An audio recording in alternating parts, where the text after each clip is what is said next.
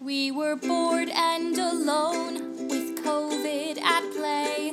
Nothing to do with our lives through the day. Then we decided to put on a play. Let's try Braving the Bard.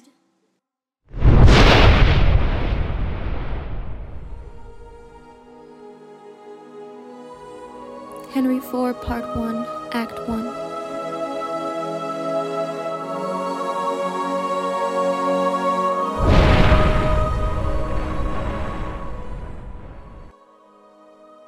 So shaken as we are, so wan with care, find we a time for frightened peace to pant, and breathe short-winded accents of new broils to be commenced in strands afar remote.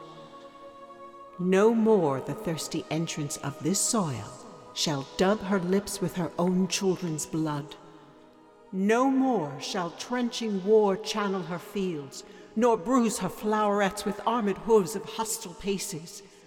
The edge of war, like an ill-sheathed knife, no more shall cut his master.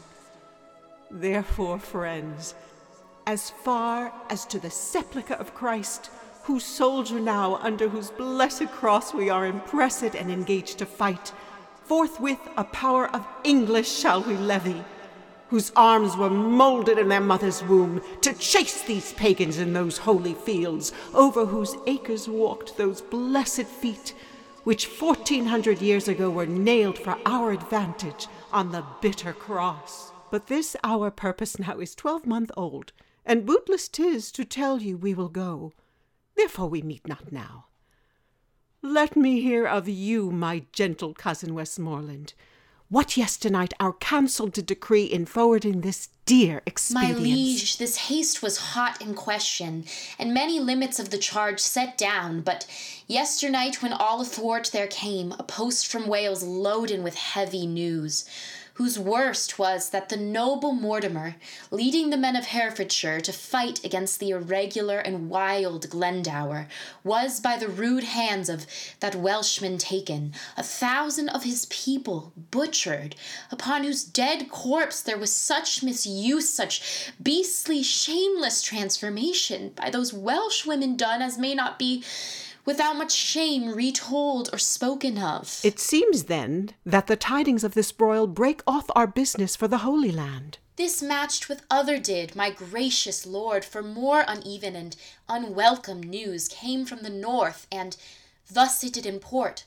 On Holy Rood Day, the gallant Hotspur there, young Harry Percy and brave Archibald, that ever valiant and approved Scot, at Halmedon met, where they did spend a sad and bloody hour, as by discharge of their artillery.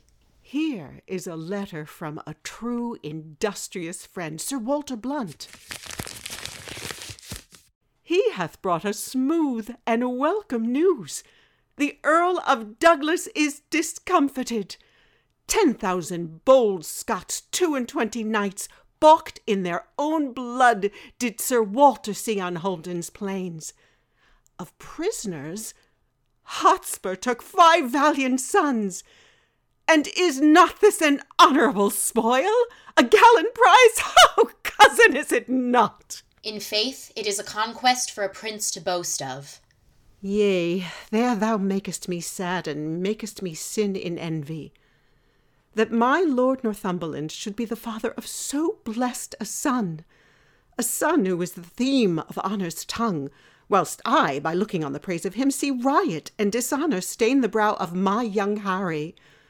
Oh, that it could be proved that some night-tripping fairy had exchanged in cradle clothes our children where they lay, and called mine Percy his Plantagenet, then would I have his Harry, and he mine. But let him from my thoughts. What think you, coz, of this young Percy's pride? The prisoners which he in this adventure hath surprised, to his own use he keeps. This is his uncle's teaching. This is Worcester, malevolent to you in all aspects. And for this cause a while we must neglect our holy purpose to Jerusalem. Cousin, on Wednesday next our council we will hold at Windsor, so inform the lords. but come yourself with speed to us again, for more is to be said and to be done than out of anger can be uttered. I will, my liege.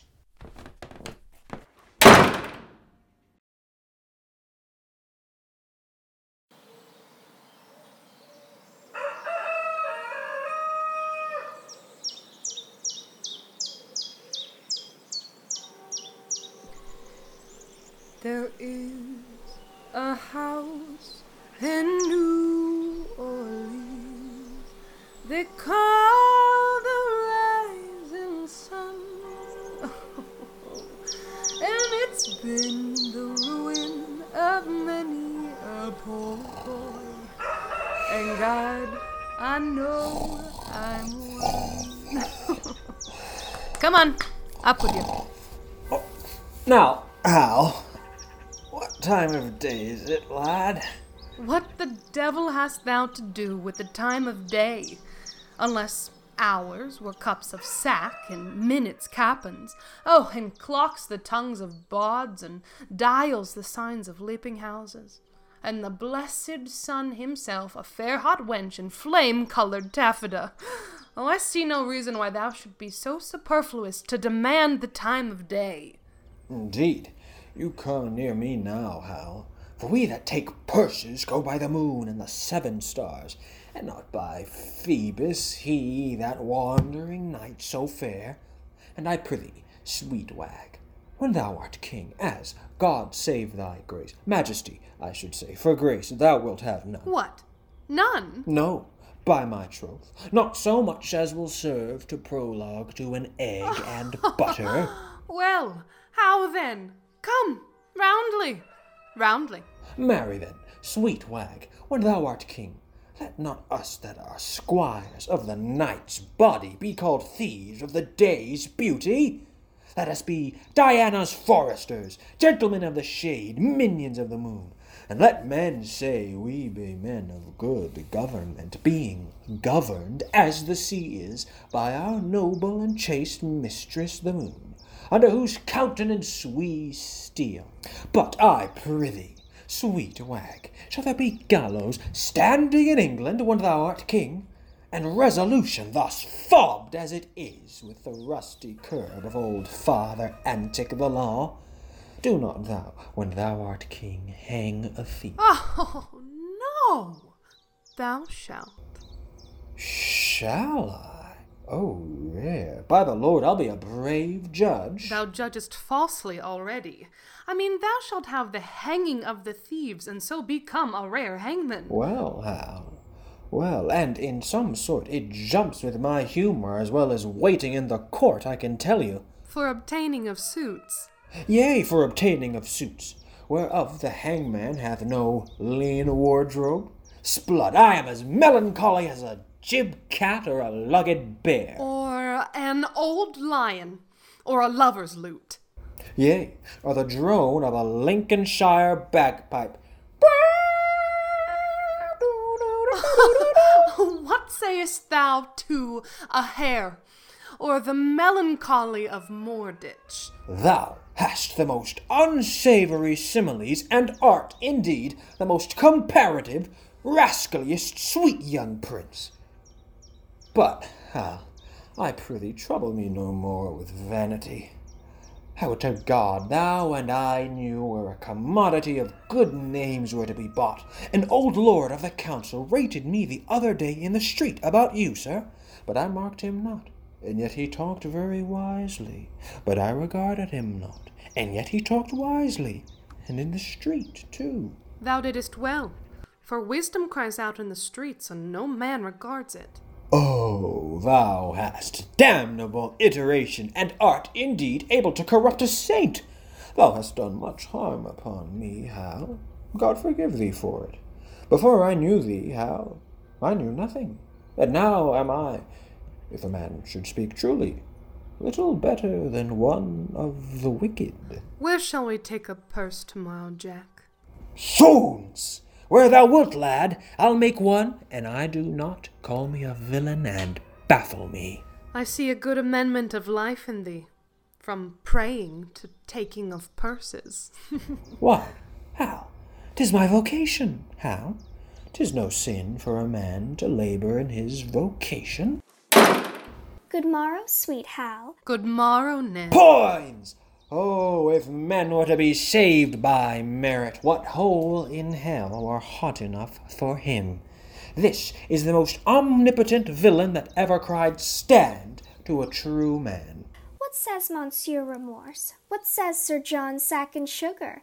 Jack, how agrees the devil in thee about thy soul, that thou soldest him on a Good Friday last for a cup of Madeira and a cold capon's leg? Oh, Sir John stands to his word.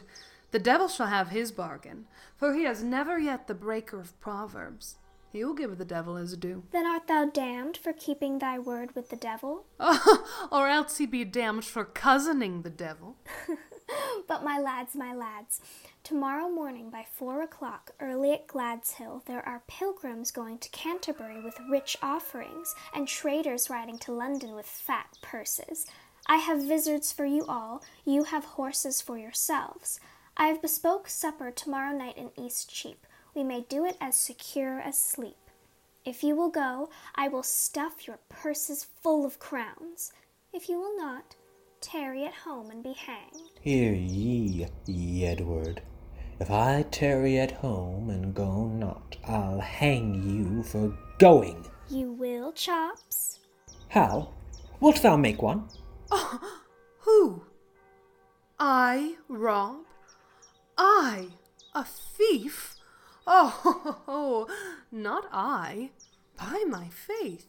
There's neither honesty, manhood, nor good fellowship in thee, nor thou camest not of the blood royal, if thou darest not stand for 10 shillings. Well then, once in my days I'll be a madcap. Why, that's well said. Well, come what will, I'll tarry at home. By the Lord, I'll be a traitor then when thou art king.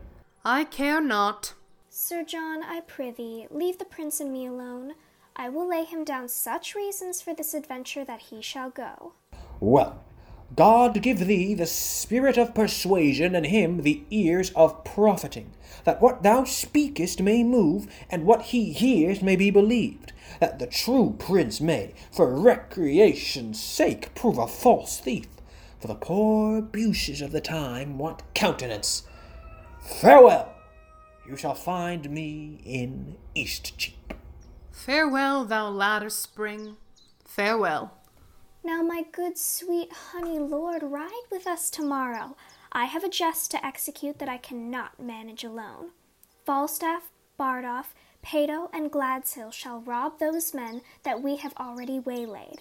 Yourself and I will not be there. And when they have the booty, if you and I do not rob them, cut this head off from my shoulders. How shall we part with them in setting forth? Why, we will set forth before and after them, and appoint them a place of meeting, wherein it is at our pleasure to fail, and then they will adventure upon the exploit themselves, which they have no sooner achieved, but will set upon them. Yes, but 'tis like they will know us by our horses, by our habits, and by every other appointment, to be ourselves. Tut, our horses they shall not see. I'll tie them in the wood. Our vizards we will change after we leave them. And, sirrah, I have cases of buckram for the nonce, to imisk our noted outward garments. Yes, but I doubt they will be too hard for us. Well, for 2 of them, I know them to be as true-bred cowards as ever turned back. And for the 3rd, if he fight longer than he sees reason, I'll forswear arms. The virtue of this jest will be the incomprehensible lies that this same fat rogue will tell us when we meet at supper. How 30 at least he fought with, what wards, what blows, what extremities he endured, and in the reproof of this lies the jest. Well, I will go with thee. Provide us all things necessary, and meet me tomorrow night in Eastcheap. There I'll sup. Farewell. Farewell, my lord.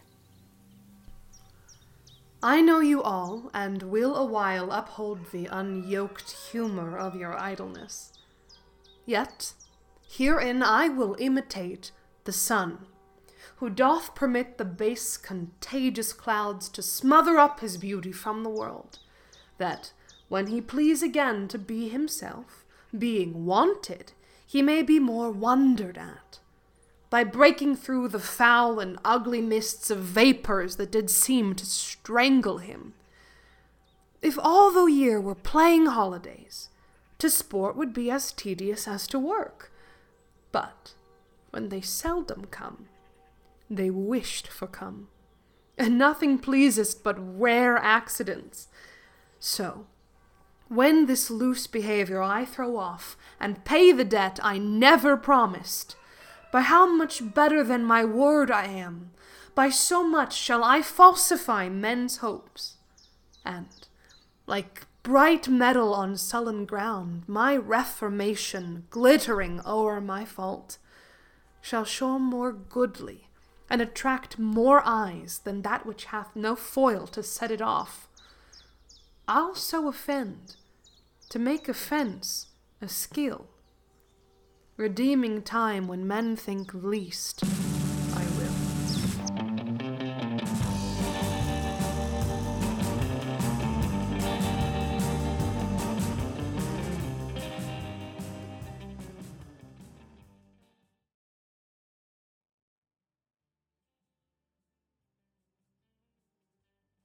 My blood hath been too cold and temperate, unapt to stir at these indignities.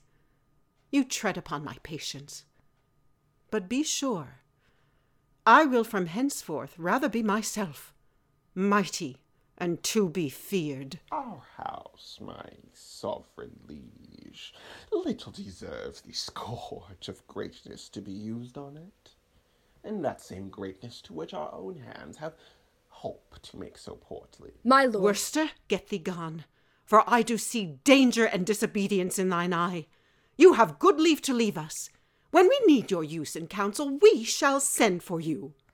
My good lord, those prisoners in your highness's name demanded, which Harry Percy here at Holmdon took, were, as he says, not with such strength denied as is delivered to your majesty.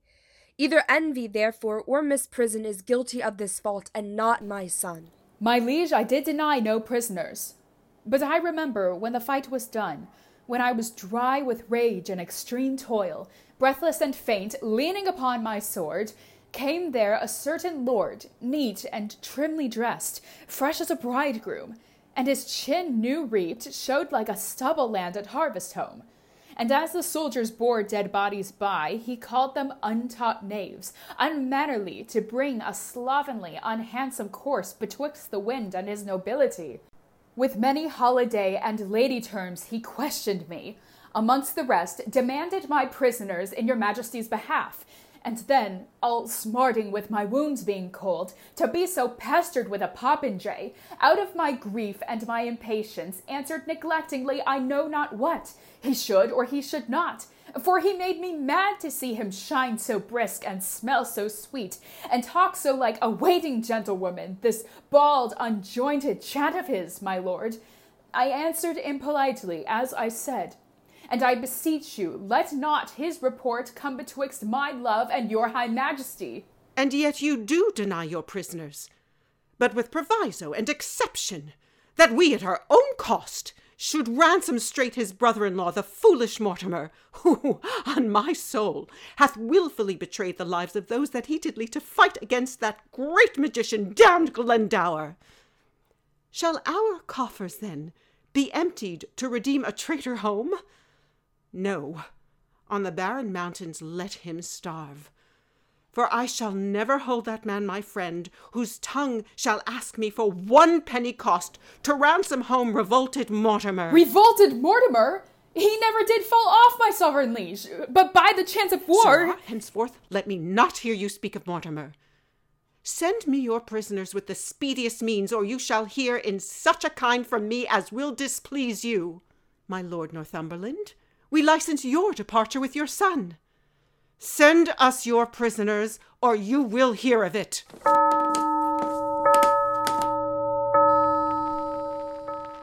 And if the devil come and roar for them, I will not send them.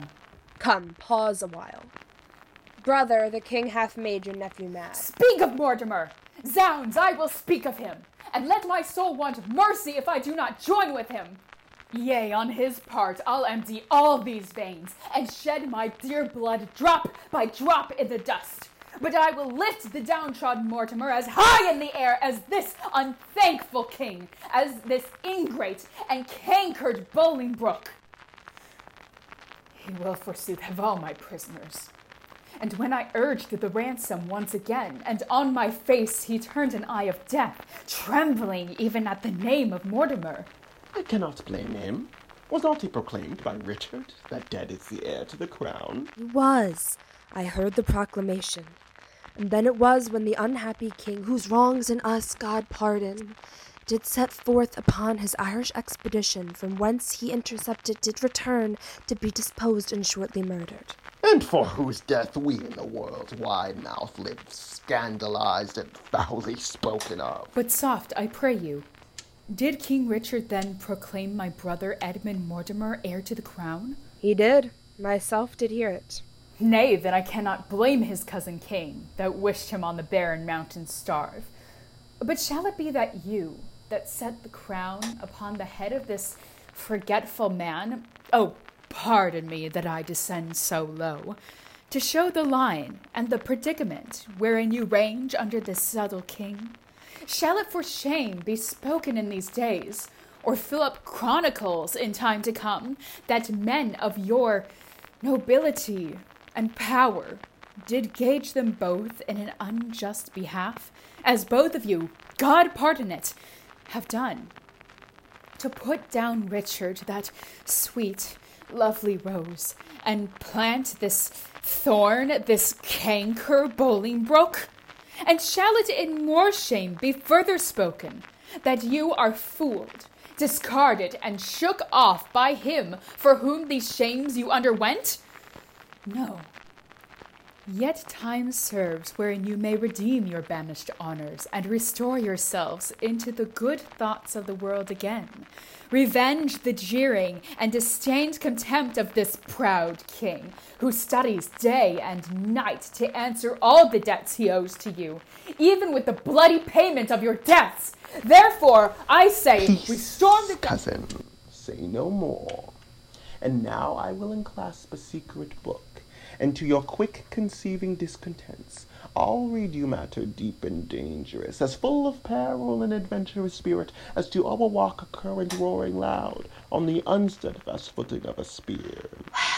Imagination of some great exploit drives him beyond the bounds of patience. By heaven, methinks it were an easy leap to pluck bright honor from the pale-faced moon, or dive into the bottom of the deep, where fathom line could never touch the ground, and pluck up drowned honor by the locks, so he that doth redeem her thence might wear, without carival, all her dignities. But out upon this half-faced fellowship! Peace, good cousin, give me audience for a while. I cry you mercy. Those same noble Scots that are your prisoners? I'll keep them all. By God, he shall not have a Scot of them. Start away, and lend no ear unto my purposes. Those prisoners you shall keep. Nay, I will, that's flat. He said he would not ransom Mortimer. Forbade my tongue to speak of Mortimer. But I will find him when he sleeps, and in his ear I'll holla Mortimer! Farewell, kinsman. I'll talk to you when you are better tempered to attend. Why, what a wasp stung and impatient fool art thou to break into this woman's mood, tying thine ear to no tongue but thine own. Why, look you, I am whipped and scourged with rods, nettled and stung with pismires, when I hear of this vile politician Bolingbroke. Oh, the devil take such cozeners!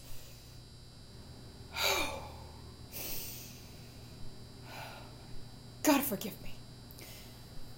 Good uncle, tell your tale. I have done. Nay, if you have not, to it again. We will stay your leisure. I have done. Then once more to your Scottish prisoners. Deliver them up without their ransom straight, and make the Douglas son your only mean for powers in Scotland, which for divers reasons, which I shall send you written, be assured, will easily be granted. You, my lord, your son in Scotland being thus employed, shall secretly into the bosom creep of that same noble prelate, well beloved the Archbishop, I speak not this in estimation as what I think might be, but what I know is ruminated, plotted, and set down, and only stays but to behold the face of that occasion that shall bring it on.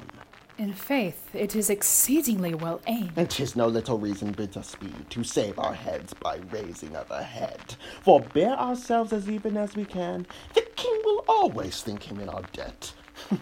And we think ourselves unsatisfied till he hath found a time to pay us home. And see already how he doth begin to make us strangers to his looks of love. He does. We'll be revenged on him. Nephew, farewell. No further go in this than I by letter shall direct your course. When time is ripe, which will be suddenly, I'll steal to Glendower and Lord Mortimer. Farewell, good brother. We shall thrive, I trust. Uncle, adieu. Let the hours be short, till fields and blows and groans applaud our sport.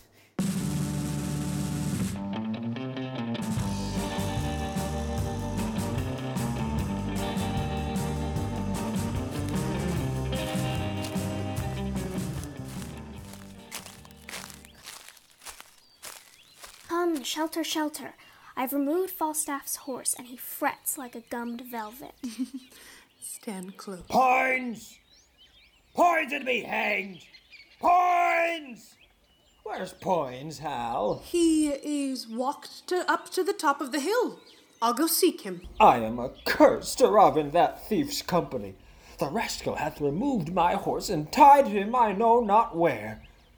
I have forsworn his company hourly any time this 22 years, and yet I am bewitched with the rogue's company. If the rascal prince hath not given me medicines to make me love him, I'll be hanged. It could not be else. I have drunk medicines. Poins! Hal! A plague upon you both. Bardolph! Peto! I'll starve ere I'll rob a foot further. A plague upon it when thieves cannot be true to one another. Phew! A plague upon you all! Give me my horse, you rogues! Give me my horse and be hanged! Peace, you fat guts. Lie down. Lie thine ear close to the ground, and list if thou canst hear the threat of travellers. I prithee, good Prince Hal, help me to my horse, good king's son. Out, ye rogue! Shall I be your ostler? Go, hang thyself in thine own heir apparent garters. If I be ta'en, I'll peach for this, and I have not ballads made on you all and sung to filthy tunes. Come, shelter, shelter. I've removed Falstaff's horse, and he frets like a gummed velvet. Oh, 'tis our setter. I know his voice. Bardolph, what news? Casey, on with your visits. There's money of the king's coming down the hill. 'Tis going to the king's exchequer. You lie, ye rogue. 'Tis going to the king's tavern. There's enough to make us all. To be hanged. Sirs, you four shall front them in the narrow line. Ned, Poins, and I will walk lower. If they escape from your encounter, then they light on us. How many be there of them? Some 8 or 10. Zounds, will they not rob us? What? A coward, Sir John Punch.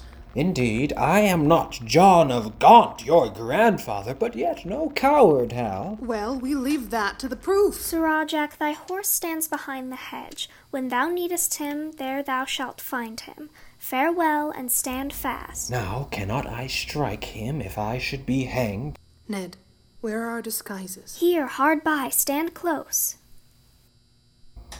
Now, my masters, happy be his dole, say I. Every man to his business. Boo! You must now. Nobody move. Hang ye. Bind them. The thieves have bound the true men. Now thou and I could rob the thieves and go merrily to London. Oh, it would be an argument for a week, laughter for a month, and a good jest forever. Stand close, I hear them coming. Come, my masters, let us share, and then to horse before day. and the prince and Poins be not two errant cowards, there's no equity stirring. There's no more valor in that Poins than in a wild duck. Your money! Villains! Shit! Got with much ease. Now merrily to horses. The thieves are all scattered and possessed with fear so strongly that they dare not meet each other. Each takes his fellow for an officer. Away, good Hal. Falstaff sweats to death, and lards the lean earth as he walks along. Were it not for laughing, I should pity him.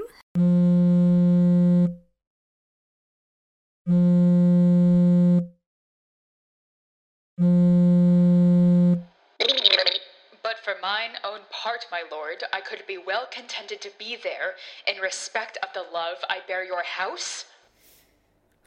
He could be contented? Why is he not, then?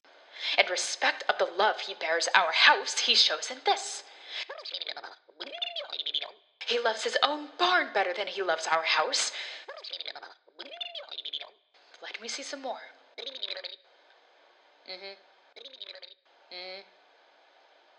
The purpose you undertake is dangerous. Why, that's certain. 'Tis dangerous to take a cold, to sleep, to drink. But I tell you, my lord fool, out of this nettle danger we pluck this flower, safety.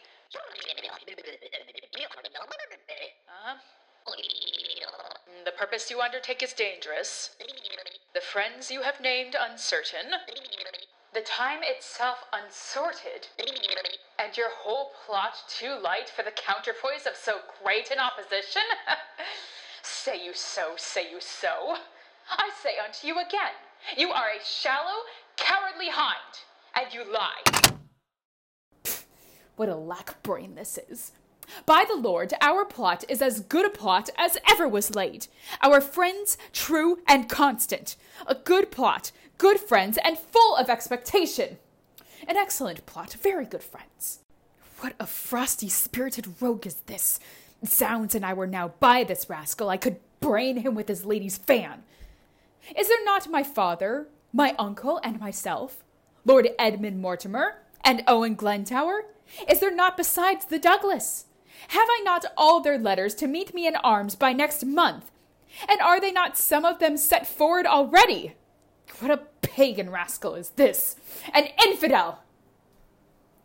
You shall see now, in very sincerity of fear and cold heart, will he to the king and lay open all our proceedings. Oh, I could divide myself and go to buffets for moving such a dish of skim milk with so honorable an action. Hang him! Let him tell the king we are prepared. I will set forward tonight. How now, Kate? I must leave you within these 2 hours. Oh, my good lord, why are you thus alone? For what offense have I this fortnight been a banished woman from my Harry's bed? Tell me, sweet lord, what is that takes thee from thy stomach, pleasure, and thy golden sleep? Why dost thou bend thine eyes upon the earth, and start so often when thou sitt'st alone? Why hast thou lost thy fresh blood in thy cheeks, and given my treasures and my rights of thee to thick-eyed musing and cursed melancholy? In thy faint slumbers I by thee have watched, and heard thee murmur tales of iron wars, speak terms of manage to thy bounding steed, cry courage to the field, and thou hast talked of prisoners as ransom, and of soldiers slain, and all the currents of a heady fight. Thy spirit within thee hath been so at war, and thus hath so bestirred thee in thy sleep, that beads of sweat have stood upon thy brow like bubbles in a late disturbed stream. And in thy face strange motions have appeared, such as when we see men restrain their breath on some great sudden hest. What portents are these? Some heavy business hath my lord in hand, and I must know it, else he loves me not. What sayest thou, my lady? What is it that carries you away? Why, my horse, my love, my horse. Out, you mad-headed ape! A weasel hath not such a deal of spleen as you are tossed with. In faith, I'll know your business, Harry, that I will. I fear my brother Mortimer doth stir about his title, and hath sent for you to line his enterprise. Ho, but if you go... So far afoot I shall be weary, love. Come, you parakeeto, answer me directly unto this question that I ask. In faith, I'll break thy little finger, Harry, and if thou wilt not tell me all things true. Away, away, you trifler! Love, I love thee not. I care not for thee, Kate. This is no world to play with mammoths and to tilt with lips.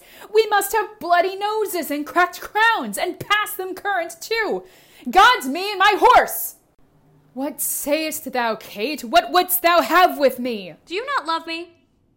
Do you not, indeed? Well, do not then. For since you love me not, I will not love myself. Do you not love me? Nay, tell me if you speak in jest or no. Come, wilt thou see me ride?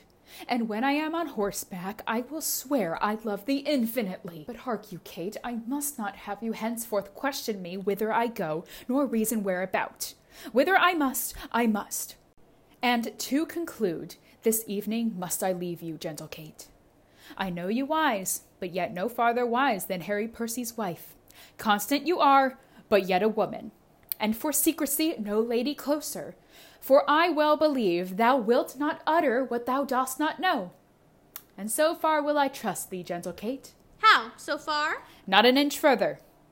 But hark you, Kate, whither I go, thither shall you go too.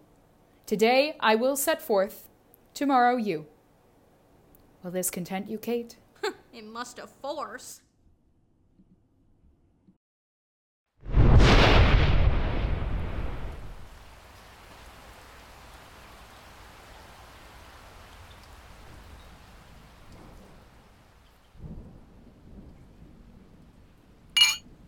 Sit, cousin Percy, sit, good cousin Hotspur, for by that name is when the English king doth speak of you. His cheeks look pale with a rising sigh. He wishes you in heaven. And you in hell, as oft as he hears Owen Glendower spoke of.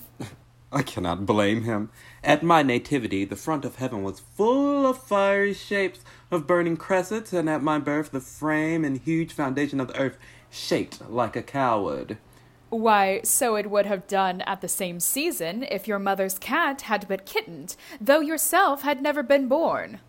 I say the earth did shake when I was born. And I say the earth was not of my mind, if you suppose as fearing you it shook. The heavens were all on fire. The earth did tremble. Oh, then the earth shook to see the heavens on fire, and not in fear of your nativity. Cousin, of many men I do not bear these crossings. Give me leave to tell you once again, at my birth, the front of heaven was full of fiery shapes. The goats ran from the mountains, and the herds were strangely clamorous to the frightened fields. These signs have marked me extraordinary. And all the courses of my life do show I am not in the role of common men. Where is he living? Clipped in with the sea that chides of the banks of England, Scotland, Wales, which call me pupil or hath read to me. And bring him out, that is, but woman's son, can trace me to the tedious ways of art, and hold me at peace in deep experiments. I think there's no man speaks better Welsh. All to dinner. Mortimer, will you join me? Peace, cousin Percy, you will make him mad. I can call spirits from the vasty deep. Why, so can I, or so can any man. But will they come when you do call for them? Why, I can teach you, cousin, to command the devil. And I can teach thee, cuz, to shame the devil by telling truth. Tell truth and shame the devil. If thou have power to raise him, bring him hither, and I'll be sworn I have power to shame him hence. Oh, while you live, tell truth and shame the devil. Come, no more of this unprofitable chat. 3 times hath Henry Bolingbroke made heed against my power. Thrice from the banks of Wye and sandy bottom Severn have I sent him, bootless home and weather beaten back. Home without boots, and in foul weather too. How scapes he agues in the devil's name? Come, here's the map. Shall we divide our right according to our threefold order taken? The Archdeacon hath divided it into 3 limits very equally. England from Trent and Severn hitherto, by south and east, is to my part assigned. All westward, Wales beyond the Severn shore, and all the fertile land within that bound, to Owen Glendower, and, dear coz, to you, the remnant northward lying off from Trent. And our indentures to partide are drawn, which being sealed interchangeably, a business that this knight may execute, tomorrow, cousin Percy, you and I and my good lord of Worcester will set forth to meet your father in the Scottish power as is appointed us at Shrewsbury. A shorter time shall send me to you, lords, and in my conduct shall your ladies come, from whom you must now steal and take no leave, for there will be a world of water shed upon the parting of your wives and you. Methinks me moiety, north from Burton here, in quantity equals not one of yours. See how this river comes me cranking in and cuts me from the best of all my land. I'll not have it altered. Will not you? No, nor you shall not. Who shall say me nay? Why, that will I. Let me not understand you then. Speak it in Welsh. I can speak English, lord, as well as you, for I was trained up in the English court, where, being but young, I framed to the harp many an English ditty lovely well, and gave the tongue a helpful ornament, a virtue that was never seen in you. Marry, and I am glad of it with all my heart, and that would set my teeth nothing on edge, nothing so much as mincing poetry. 'Tis like the forced gait of a shuffling nag. Come, you shall have Trent turned. I do not care. I'll give thrice so much land to any well-deserving friend. But in the way of bargain, mark ye me, I'll cavil on the 9th part of a hair. Are the indentures drawn? Shall we be gone? The moon shines fair. You may away by night. I'll haste the rider, and withal break with your wives of your departure hence. Fie, cousin Percy! How you cross my father! I cannot choose. Sometimes he angers me with telling me of the moldwarp and the ant, of the dreamer Merlin and his prophecies. I tell you what, he held me last night at least 9 hours in reckoning up the several devils' names that were his lackeys. I cried, and well, go to, but marked him not a word. Go! He is as tedious as a tired horse, a railing wife, worse than a smoky house. I had rather live with cheese and garlic in a windmill far than feed on cates and have him talk to me in any summer house in Christendom. In faith, he is a worthy gentleman, exceedingly well read, and profited in strange concealments, valiant as a lion, and as wondrous affable and as bountiful as mines of India. Shall I tell you, cousin? He holds your temper in a high respect, and curbs himself even of his natural scope when you come cross his humor. Faith, he does. I warrant you, that man is not alive might so have tempted him as you have done, without the taste of danger and reproof. But do not use it oft. Let me entreat you. Well, I am schooled. Good manners be your speed. Here come our wives, and let us take our leave.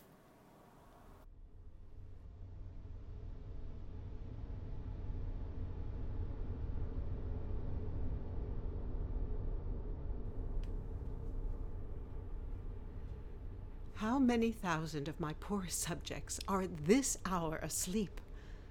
Oh, sleep! Oh, gentle sleep, nature's soft nurse! How have I frighted thee, that thou no more wilt weigh my eyelids down and steep my senses in forgetfulness? Why rather sleep?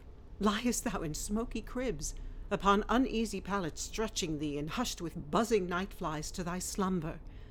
Then in the perfumed chambers of the great, under the canopies of costly state, and lulled with the sound of sweetest melody.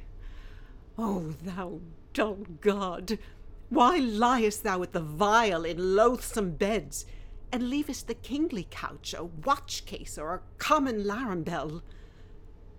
Wilt thou upon the high and giddy mast seal up the ship-boy's eyes, and rock his brains in cradle of the rude imperious surge, and in the visitation of the winds who take the ruffian billows by the top, curling their monstrous heads and hanging them with deafening clamour in the slippery clouds, that, with the hurly, death itself awakes?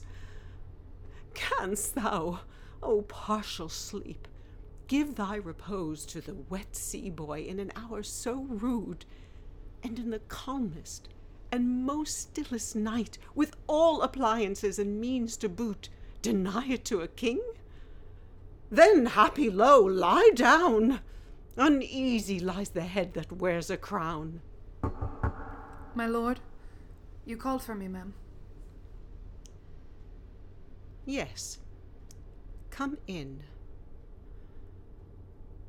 I know not whether God will have it so, for some displeasing service I have done, that in his secret doom out of my blood he'll breed revengement and a scourge for me. But thou dost in thy passages of life make me believe that thou art only marked for the hot vengeance and the rod of heaven to punish my mistreadings. Tell me else, could such inordinate and low desires, such poor, such bare, such lewd, such mean attempts, such barren pleasures, rude society, as thou art matched withal and grafted to, accompany the greatness of thy blood, and hold their level with thy princely heart? So please your majesty, I could quit all offences as clear excuse, as well as I am doubtless I can purge myself of many I am charged withal. Wherein my youth hath faulty wandered and irregular, find pardon on my true submission. God pardon thee! Thy place in council thou hast rudely lost, and art almost an alien to the hearts of all the court and princes of my blood. The hope and expectation of thy time is ruined, and the soul of every man prophetically doth forethink thy fall. Had I so lavish of my presence been, so stale and cheap to vulgar company, opinion that did help me to the crown had still kept loyal to possession, and left me in reputeless banishment, a fellow of no mark nor likelihood. By being seldom seen, I could not stir, but like a comet I was wondered at, that men would tell their children, "This is he." Others would say, "Where? Which is Bolingbroke?" And then I stole all courtesy from heaven, and dressed myself in such humility that I did pluck allegiance from men's heart, loud shouts and salutations from their mouths, even in the presence of the crowned king. The skipping king before me, he ambled up and down with shallow jesters, and mingled his royalty with capering fools, grew a companion to the common streets, and fiefed himself to popularity. So when he had occasion to be seen, he was but as the cuckoo is in June, heard, not regarded, seen, but with such eyes as, sick and blunted with community, afford no extraordinary gaze, such as is bent on sun-like majesty, being with his presence glutted, gorged, and full. And in that very line, Harry, standest thou, for thou hast lost thy princely privilege, with vile participation. Not an eye but is aweary of thy common sight, save mine, which hath desired to see thee more. I shall hereafter, my thrice gracious lord, be more myself. For all the world, as thou art to this hour, was Richard then, and even as I was then is Hotspur now. Now, by my sceptre and my soul to boot, he hath more worthy interest to the state than thou the shadow of succession. He doth fill fields with harness in the realm, turns heads against the lion's armored jaws, and being no more in debt to years than thou, leads ancient lords and reverend bishops on to bloody battles and to bruising arms, this infant warrior. And what say you to this? Percy, Northumberland, the Archbishop's Grace of York, Douglas, Mortimer, capitulate against us and are up. But wherefore do I tell these news to thee? Why, Harry, do I tell thee of my foes, which art my nearest and dearest enemy? Do not think it so. You shall not find it so. And God forgive them that so much have swayed your majesty's good thoughts away from me. I will redeem all this on Percy's head, and in the closing of some glorious day be bold to tell you that I am your son. When I will wear a garment all of blood, and stain my favors in a bloody mask, which, washed away, shall score mine shame with it. And that shall be the day, whenever it lights, that this same child of honor and renown, this gallant Hotspur, this all-praised knight, and your unthought of Harry chance to meet. For every honor sitting on his helm, would they were multitudes, and on my head my shames redoubled. For the time will come that I shall make this northern youth exchange his glorious deeds for my indignities. Percy is but my factor, good my lord, to engross up glorious deeds on my behalf, and I will call him to so strict account that he shall render every glory up, yes, even the slightest worship of his name, or I will tear the reckoning from his heart. This, in the name of God, I promise here, the which if he be pleased I shall perform. I do beseech your majesty may solve the long-grown wounds of my intemperance. If not, the end of life cancels all bands, and I will die 100,000 deaths ere I break the smallest parcel. 100,000 rebels die in this. Thou shalt have charge and sovereign trust herein. On Wednesday next, Harry, you shall set forward. On Thursday, we ourselves will march. Our meeting is Bridgenorth. And Harry, you shall march through Gloucestershire, by which account our business valued some 12 days hence our general forces at Bridgenorth shall meet. Our hands are full of business, let's away. Advantage feeds him fat while men delay.